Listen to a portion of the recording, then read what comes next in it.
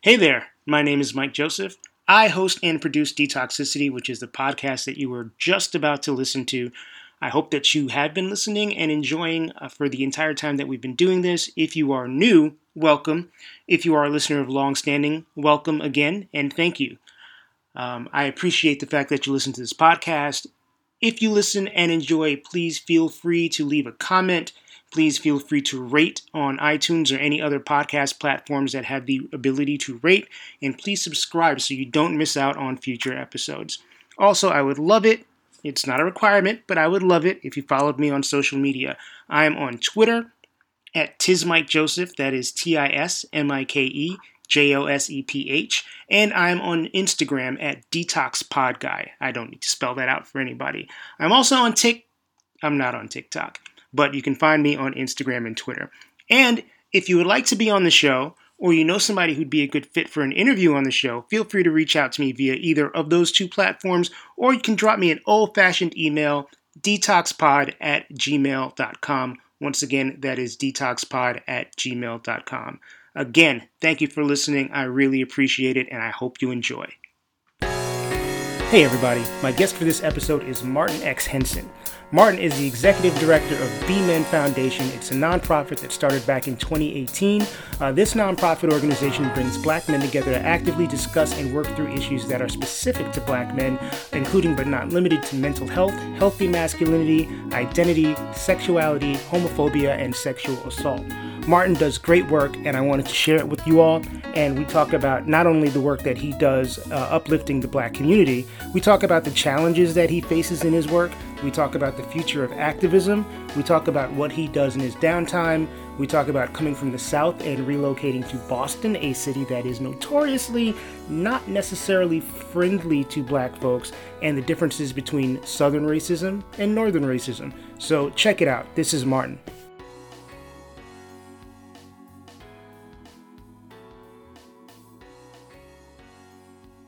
I get started. Who Martin is, he's an activist, organizer, executive director, pronouns he, him. Just somebody that wants to grow old feeling like I accomplished all the things that I want to do when I made an impact in my community. So B-Men Foundation is the way that I'm doing that now. The organization of black men responding to issues specific to black men, mobilizing us toward our own support. And we do that through support groups, conferences, different workshops, some COVID-19 relief, a variety of things. Because we want to be here and have better long-term outcomes for black men. That's what I'm trying to do. And that's how I've been able to coalesce it into this package. But I'm just trying to survive, really, if we're being really real. I think that's what we're all trying to do. How did you start getting involved in this work? What was the catalyst for you to get involved in this work? Because this is super important work and it's much needed, and there are not enough of us doing it. I mean, there was several catalysts. And so I don't know if it was really a true start in any sense of the word, something, a spark hit off and I was like a changed person from this point on. It wasn't quite like that. The ground level is really just lost. I lost my dad when I was 12, and all my family, all my people, black men specifically, just surrounded me. And I was like, I don't want to lose no more people. That was an idea that's always been in the back of my mind, not lose any more black men. And throughout my life, I've just had different things that I've done. Part of it getting into the Black Lives Matter movement, doing protests and actions and things of that nature, to forming an organization for black men in response to the issues we deal with. The Me Too movement made me think differently around how men show up and what our needs. So there's many fires that kind of sparked up. I lost two friends that was really close to me that were really like my cheerleaders in this whole process. Black men, Kahari Charles, Darrell Mix, rest in love. So I've just been moving, and I've always had a passion to fire. My family were very much community workers, to some degree activists too. So that's the really roundabout way how I got here. Oh. Little Rock, Arkansas. Little Rock is in the South. I had to get this primer because people don't know where Little Rock is. It's below the Mason-Dixon line. There are black people in Little Rock. In the South. Most of us are from the South, so it may not be you that don't know, but you'd be surprised how often I have to kind of go into that. That's so funny to me because my family's not from the South. My family's from the islands, but most of the black folks that I knew growing up that were not from the Caribbean were from the South. Like they migrated up north from the Mm-hmm. South. So it's funny to me the idea that there are people out there that don't think that there are black, that the South is all just rednecks, like there aren't black people in the South. It, man, that's American education for you, you know. So, yeah. Yeah, I hear that. So, what do you see as issues, particularly that revolve around masculinity, that are specific to black men? In your outreach, in your work, what do you see as the most important things that to try to educate and work on? You know, you really can come at it from a couple of different ways. One of them is the racialization of masculinity. So oftentimes when people are talking about masculinity and something being wrong with it, they're talking about black people or people of color. And on the flip side of that is men's understanding in relation to themselves, black men. A lot of it is really informed by historic oppression toward us for being both black and being male. So the way that we relate to maleness is very different. And those constraints that have kept us alive and kept us sane through all of the oppression that we've been through also can make us more likely to not seek help when we need it, whether that be medical help or mental health assistance. So you get caught in this double bind, like the black cool that you have needed to navigate a white world can also take away from your health and well-being. So building spaces for black men to be themselves in all the ways that the world may not let you be, that became so important to me. And I want to take a second and talk about the concept of black cool because it's actually never been discussed before by any of my guests. And there really is like, you can call it cool, you can call it kind of an impenetrable wall sometimes, you can call it a few different things, but there is this sort of,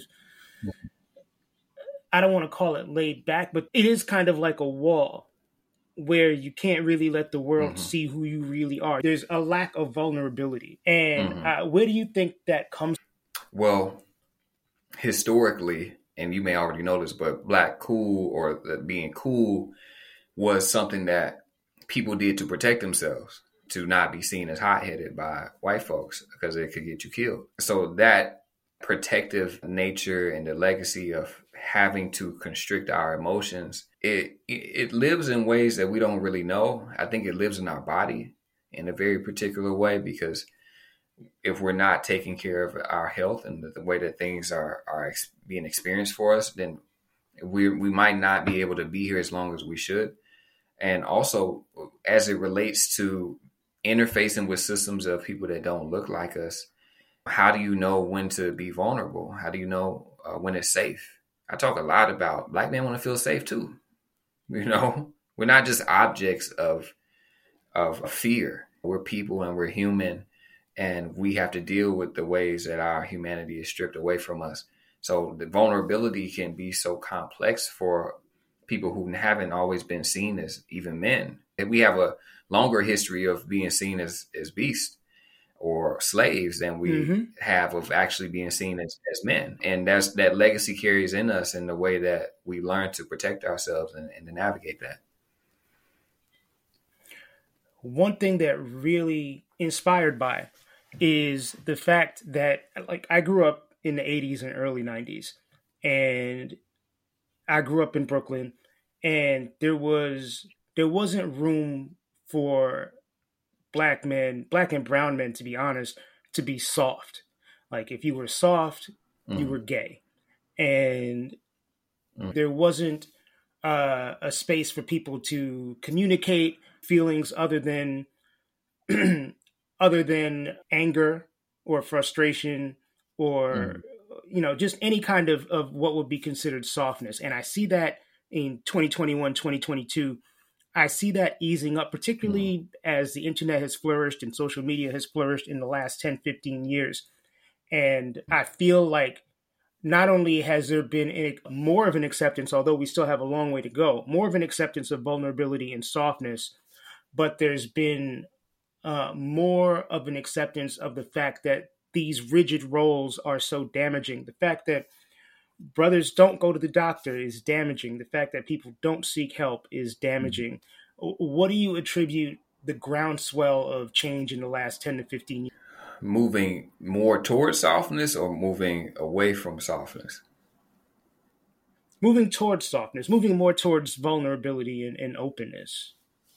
It could be a lot of things. I think there's just more voices, just generally. If you say in the last 10 years, that you have the kind of advent of social media, and now the marketplace of ideas is wide as it can be. So you have a million people who feel a million different ways. So rather than having this more uniform perspective, there's this competition for a narrative.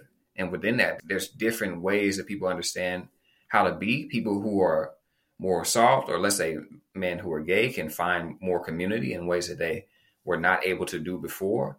Or people who, let's say, have alternative ways of being. This is what, society may label it as, let's say, Black anime folks. They can find community in ways that did not exist before. So now it's not so narrow in terms of what we know is out there. So I don't know if people have really changed as much, or if it's just that we see a wider lens of who people are and what they can be. And now people are like, oh, I can be like this, I can be like that, I can navigate this. Now they still have the constraints of what it means to be masculine, it means to be male, and you do have the inherent homophobia that happens. But I think that wider view of what's possible is what is happening now. Sometimes I feel like getting the people that I grew up with to understand sexuality is such a difficult thing, because there are these, I think some of it comes from the rigid roles that older folks see as what's real. And some of it, I think, is a very protective, like, you can't put yourself out there, that kind of thing. Where do you see that? Where do you see that land? Like, where do you see, like, how do I put this? A path for older people to be a little bit more accepting, or people who are just not as open-minded, be a bit more accepting of any kind of alternative lifestyle, whether it's, you can be into comics, you can be into math, you can be into science, or you can be gay or bisexual or polyamorous or whatever. You can be whatever it is that you want to be.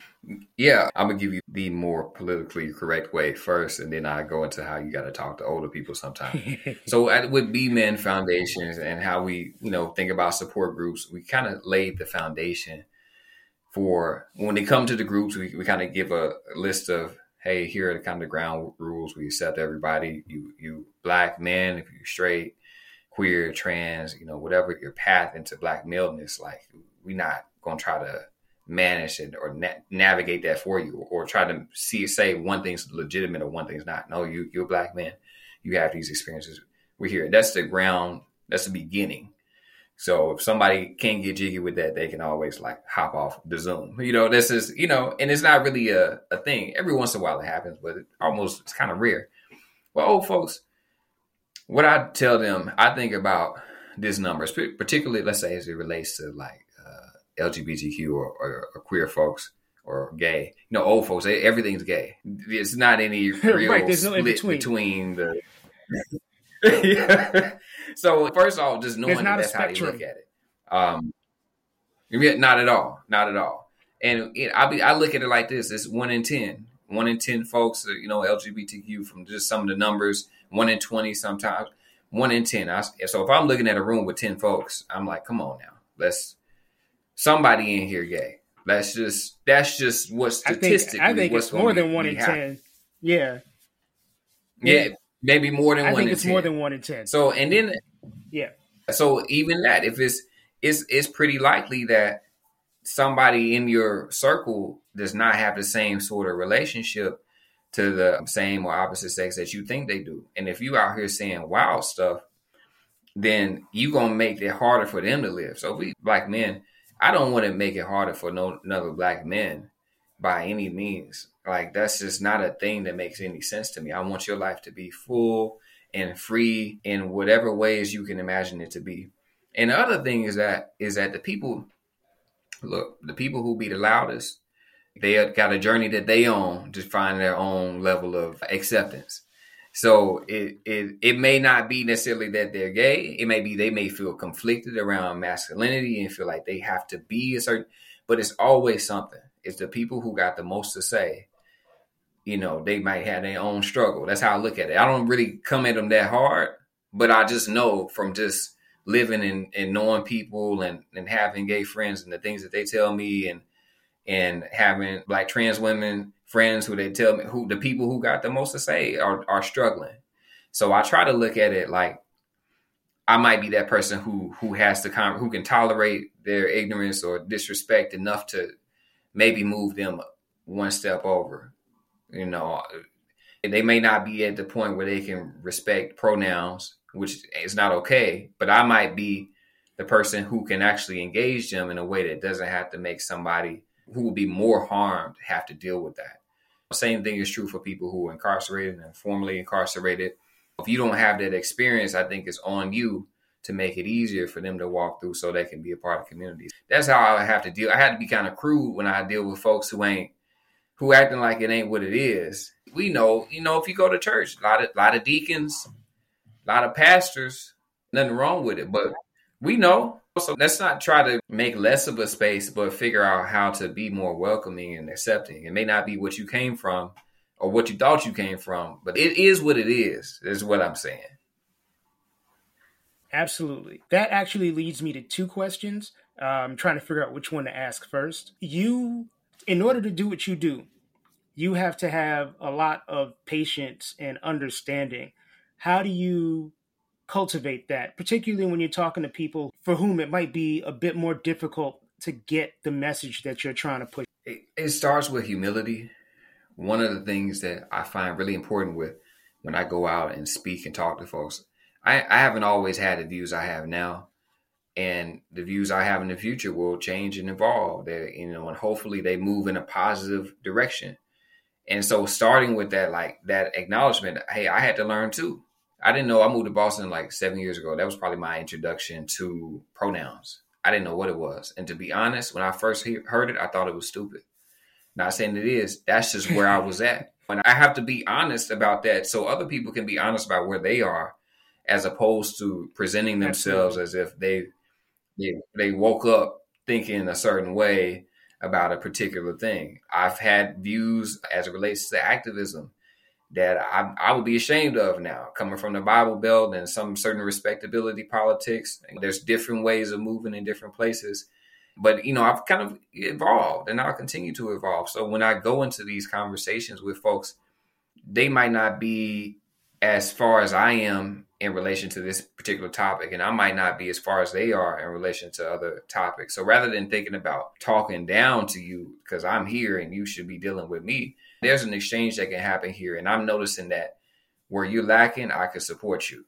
And hopefully you have something that can support me. And if you don't, I can still give you what I got. So I kind of use humility as a starting point for those type of dialogues. That's amazing.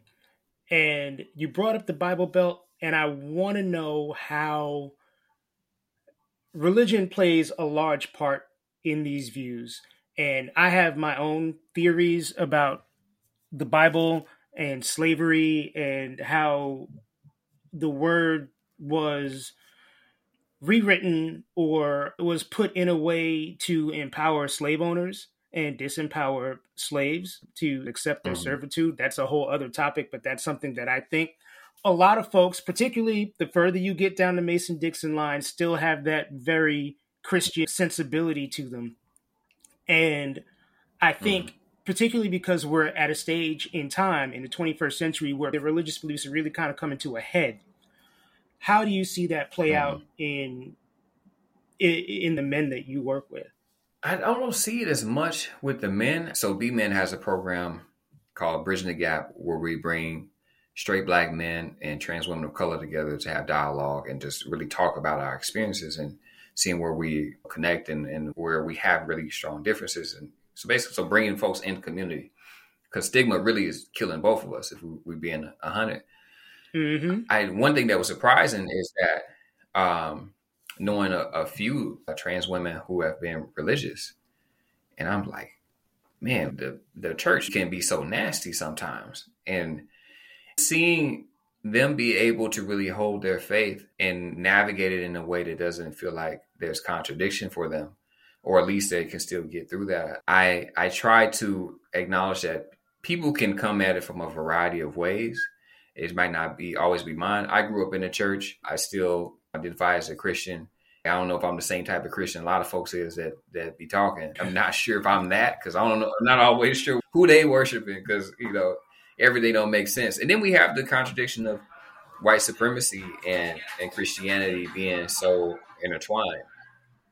So when you got to deal with that and talk through it, and in the Bible Belt folks, they just know, hey, I'm gonna pray and I'm going to listen to my pastor.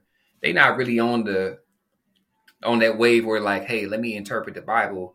What's this? Is this actually, was King James compiling the Bible in a way that was true to the word of God? Or did he actually want to proselytize a particular vision that made it easier to, they not there, and what they have as it relates to religion is good enough for them. So I'm like, so if you can relate on some God is love, all right, I can talk to you on that tip. That's where I'm going to start at with you in terms of being accepting and not being judgmental. You just find a lane, that's, religion is just one of them. But when you're having conversations with people who are coming from a different space, figuring out what the connecting point is, because it's not always the one that you think. And I felt like as it relates to Black men and how people treat and advocate against the death of Black men at the hands of police, I actually came across a lot of people who didn't even like Black men. And I was like, Black folks. But our point of connection was fighting a system of racialized oppression against Black people. So like, do I take on that fight in that moment when we're on the front lines and we're planning actions to bring light to this and that? I have to decide. I wish everybody had my same value set, my same approach. It would be easier. Not saying it'd be right, but it'd be easier. But you learn to be collaborative. You learn to be understanding. You learn to be empathic, and you have to continue to grow to be good at it, to know when the points are that you can actually get in there. I got to ask on a personal tip, switching gears a little bit, what brought you from Arkansas? What was your journey from Arkansas to Boston? So there's two stories I tell. One of them, they're primarily divided by race. I used to do Uber. So period of time I was doing Uber where I was like getting my nonprofit stuff together. And I wanted to have that time. So when white folks would ask me, I'll say, hey, I'll be like, well, I was in school. I had a provisional licensure through psychology, I had a master's in counseling. And I knew I was going to have to get licensed somewhere. I wanted to move to a big city. Black folks asked me, people of color, liberal folk, I had to kind of read them out, kind of see, where they was at on it. If they were to ask me, I would say that I want to do activism. I've been, reading and studying like right up until then. I knew the opportunity to move to a different city was there. I was really big into Hidden Colors for a period of time. I was reading a lot. I was like, this is just either I'm going to go do this now. My daughter was young. She was 2 at the time. She's 10 now. I'm going to do this now or I'm never going to do it. And I'm always feel like I should have given my contribution to the struggle. And that's what I did. I have a lot of respect for that. Now, I lived in Boston for 8 years. And Boston has a reputation. It has several reputations, actually. Massachusetts is the bluest state in the country. And Boston also has a reputation as one of the most racist cities in the country. I'm curious what your experience has been as a Bostonian. So the way I describe the difference between progressive racism and conservative racism, conservative, you know what time it is. This dude probably don't like Black folks. You know it, he know it. We're going to be cordial enough to get through this situation, and then we're going to move in our separate ways. In the North, they don't really know that they have those types of discriminatory thoughts and feelings. They really believe that they don't. So how it comes out is when you do something wrong. that's when you get a really strong kind of punitive reaction. Like, oh, okay. And then you have to be qualified to be able to engage and deal with them a certain way. So what they'll do is they'll seek out Black folks who they feel are good enough, who are worthy of acknowledgement. And they don't quite say that everybody else is terrible, but they'll focus a lot on who they think is really good. And conservatives will focus a lot on who they think is really bad, but it's really the same ideology happening. So to come through and see white people who are really invested in racial justice, but their investment was very much related to their feelings of being valued and being able to offer something important to the moment, to the point where they can actually get in the way. That white guilt is a monster. It'll eat up everything that you're doing, and people will use it, both in good and bad ways, but it's out there. I've spent years being like, what is wrong with these folks up here? Y'all do this all the time? This is this is normal? And then Boston has so much money, and that plays into the idea of who can be representative and how and why, and speaking the right way and talking the right talk. Because you got to talk the talk out here. If you're not articulate, you might as well, be, a dumb, Black person or something. But it's so subtle. It's so subtle. Yeah, you got to have the perception to pick up on it. Yeah. In the South, you walk in the room is hot. You already know, hey, I feel uncomfortable here. In the North, they turn the heat up slow. You're like, everybody else over here? Nah, I'm good. Seem a little hot. So, man, the longer I'm here, the more uncomfortable to feel in here. So, yeah, that's how I go. All right. Mental health is something that's real important to me. And as a middle-aged person that didn't really feel comfortable getting help until he was in his 30s, I think some of that is due to maleness. I think a lot of that actually is due to maleness. Some of it is due to resources or lack of resources. And some of it also comes from the whole don't go telling people your problems, that archetype that a lot of us get from way back. What do you do as someone who works in that realm to normalize and promote the fact that we as Black folks really could use mental health help from a professional, not from Jesus necessarily, not from our family and friends, because there are things that our family and friends can't be impartial about, but from someone who is going to give you unvarnished, real talk and do it from a clinical standpoint. Yeah, the best way to advocate for folks that I'm talking to around the utilization of mental health services, it isn't statistics. It isn't actually introducing them to somebody.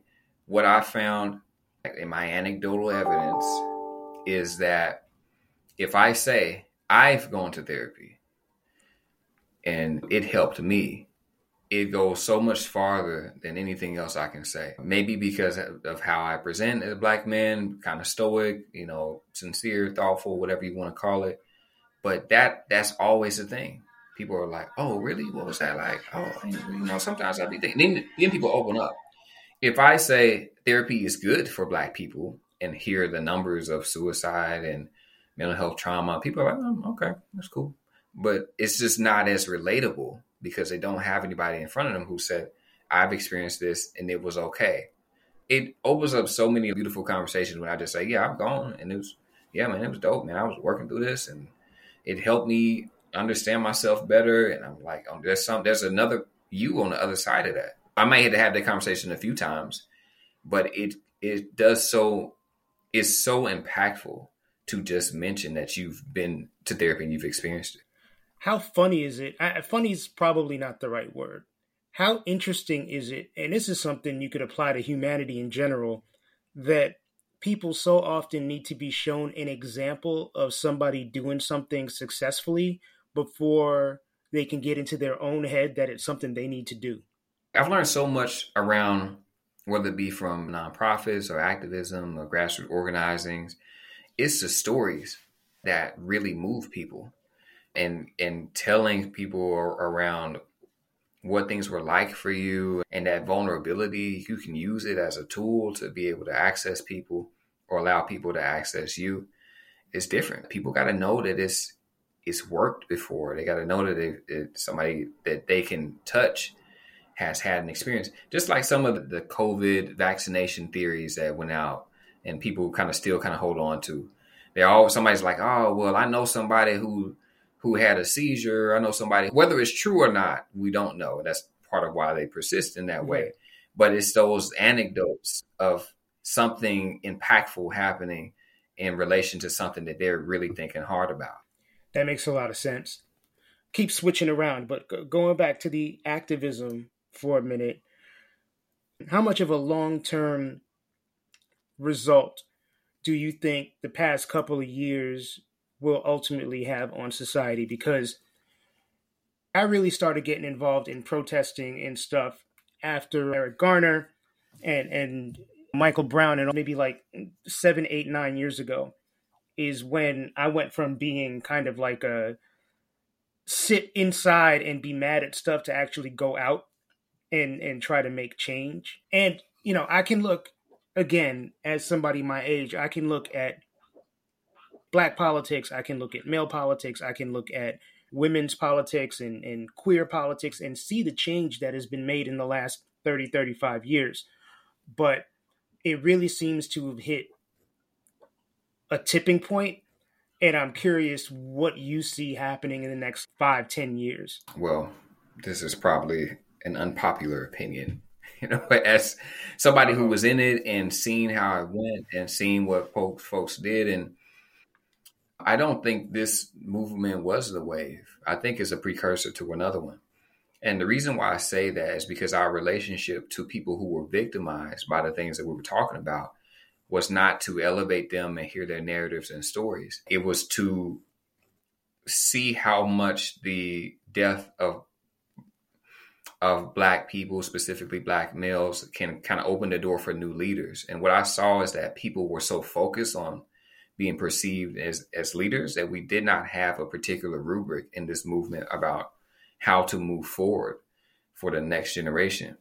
And the reason I say that is looking back at the 60s, 70s, 80s, and the radical literature that was there, whether it be through journals, or whether it be through art, and even the creation of Black studies that came out of that, and that a lot of people don't know, there was such a strong overlap in different types of fields and studies.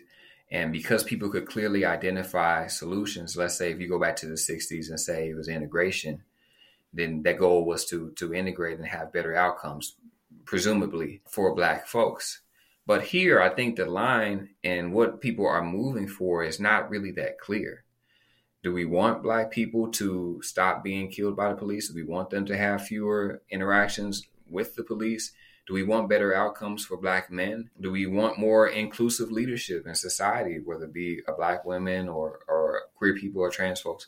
You can't really name it. You know, and this movement, while it was hyper visible, a lot of the things that we have pushed for have already been started to be rolled back. And now we're thinking as a culture, preparing for the next wave of Trump, because we don't think that the things that we created are solid enough to withhold what the wave that he pulled on. So I think in previous movements, I think we can point to some really like clear, solid gains relative to the positions that people were taking. But so much of it was kind of just fluff and really in powerful rhetoric, but wasn't codified in organizational policy related structures that I think we are precursor to something else. And I think we thought this was going to be that wave, but I think we learned a lot of lessons for the next time.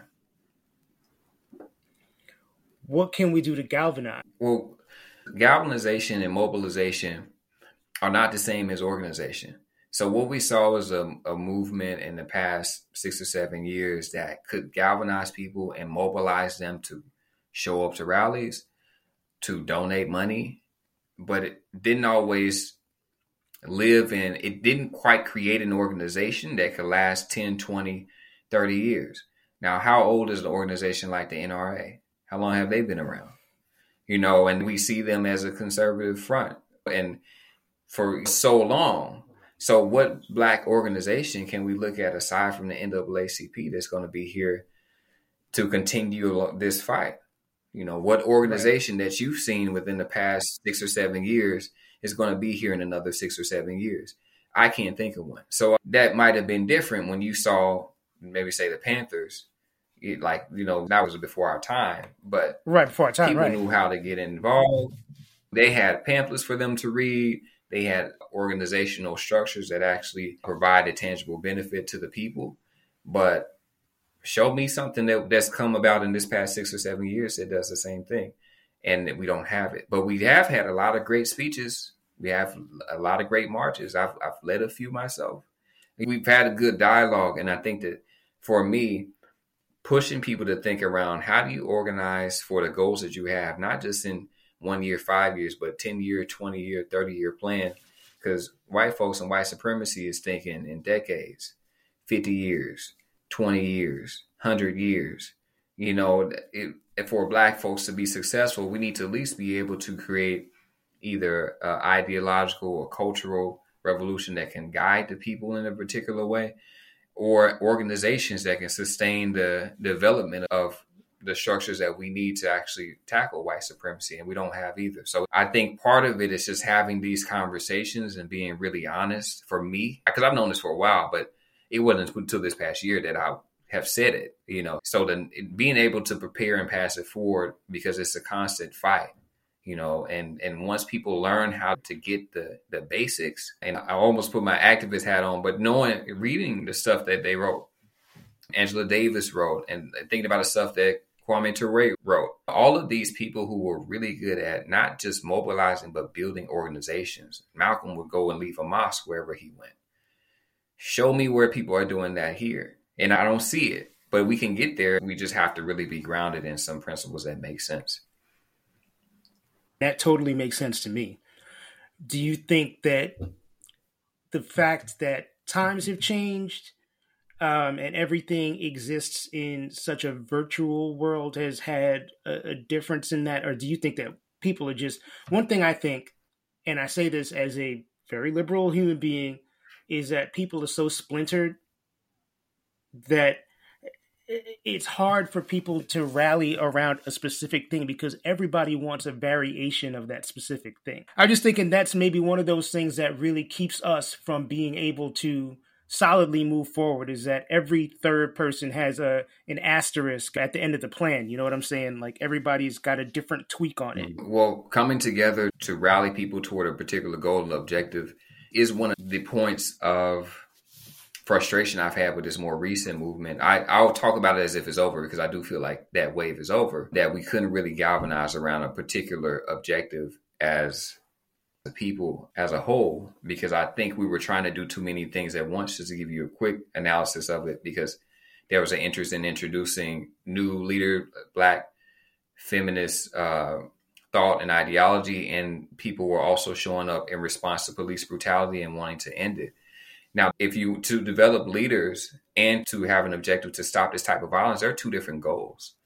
And to try to put them on top of each other in ways that did not really educate people to why they would benefit from new leadership was a critical error of this particular moment, because it was like, hey, follow us or get lost, or you're patriarchal or whatever, which if people are coming out for one thing and they're being introduced to something else, that it's not actually being bridged well enough for them to actually want to engage. You just have people coming in and walking away, and they're like, they don't really care about us like that. So a little bit of history. After the Emancipation Proclamation, the South, once they lost, their war became cultural, meaning they held up all these artifacts and they kept these codes of conduct that were not quite solidified in law in the same way that slavery was, but kept and maintained the status quo, that they were powerful and on top. So in the digital age, where you have social media, you have Twitter, Instagram, Facebook, all of these different systems that can gather ideas and bombard you with information that's curated in ways that we don't understand, because technology has advanced to a degree where the average person doesn't know what they're being exposed to and doesn't have any real input around directing it in one way or another, the war is still cultural.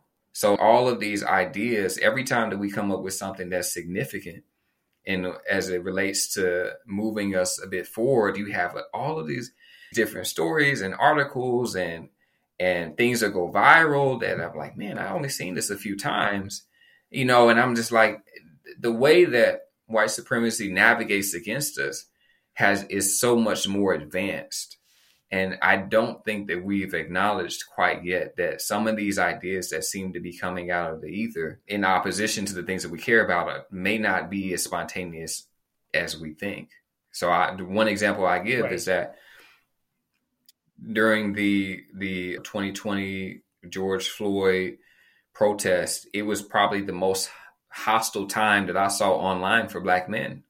People were saying like, hey, let's prevent this Black guy from dying in relation to police brutality, and also saying that Black men, particularly straight Black men, are dangerous and have a kind of hegemonic relationship to other marginal groups. This was happening at the same time.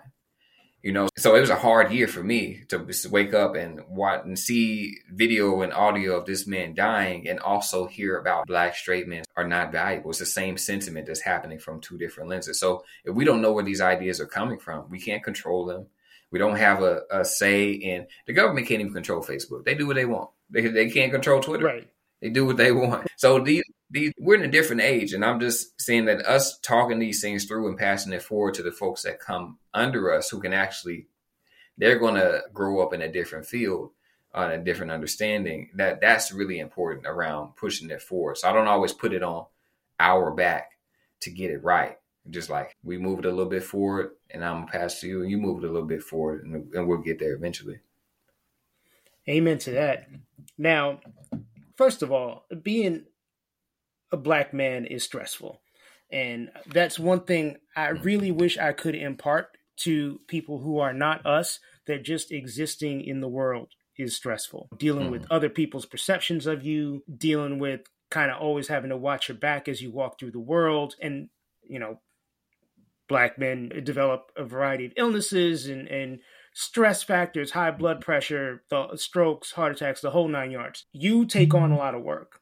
So what do you do to kind of minimize the stress that gets put on you as a result of the work that you do? Which is really a long-winded way of saying, what is your self-care like? Have a piano. I'll sing, spend time with my daughter, spend time with my friends. I'll write. I'll talk to my friends. COVID had, surprisingly enough, made me learn the value of relationships, because it was just so stressful, because you had COVID, and you had George Floyd, and you had all the kind of things on social media that you would read. Then I was doing the activism, and then, the Men Foundation, and then my regular job, and then being away from my dog all the time. So it's like, you need community. And what does it take to build community? And I think when I speak around this movement, it wasn't really what we thought it was, because it didn't really build community. It kind of set up structures for people to follow. But how many community centers came about from that? How many collectives came about from that? Or did they actually respond to the folks who were actually experiencing police brutality? Because I always say most people who are victims of police brutality don't die. They go to jail. So that was a really strange contradiction to actually see. So writing was a big one. Connecting with people was a big one. Being out in nature was a big one, because it'll take you out if you don't take care of yourself. That's right. That's absolutely right. I really appreciate Martin Henson taking the time to come and talk to us. You can find Martin online at martinhspeaks.com, MartinHSpeaks. And he is also on Instagram. You can follow the B-Men Foundation, BMenFoundatation. Once again, thank you, Martin, for taking the time to be on the show. Wishing you all the best, and thank you for doing the work that you do. Hey y'all, it's me again. Just reminding you to please smash that subscribe button if you want to keep listening to this show. Leave a comment, rate us, whatever you can to push us up in the rankings. I greatly appreciate it. And if you love the podcast, if you would like to be on the podcast, if you know somebody who is interested in being on the podcast or who would be a good fit to talk about masculinity, please feel free to reach out to me via my social media channels. I am on Instagram as DetoxPodGuy, and I am on Twitter at TizMikeJoseph. You can even drop me an email, old school style, detoxpod@gmail.com. By the way, not hating on anybody who still sends emails. I am old school proudly, and I send emails all the time. Detoxicity is produced and hosted by myself, Mike Joseph. The music for this podcast was written, composed, and performed by Calvin Williams. The logo for this show was designed by Jacob Block, and I want to give a special shout out to Andrew Grossman and Jeff Giles for the inspiration to create this podcast. I thank you all for listening and hope that you're all keeping yourselves and each other safe out there. Take care. Peace.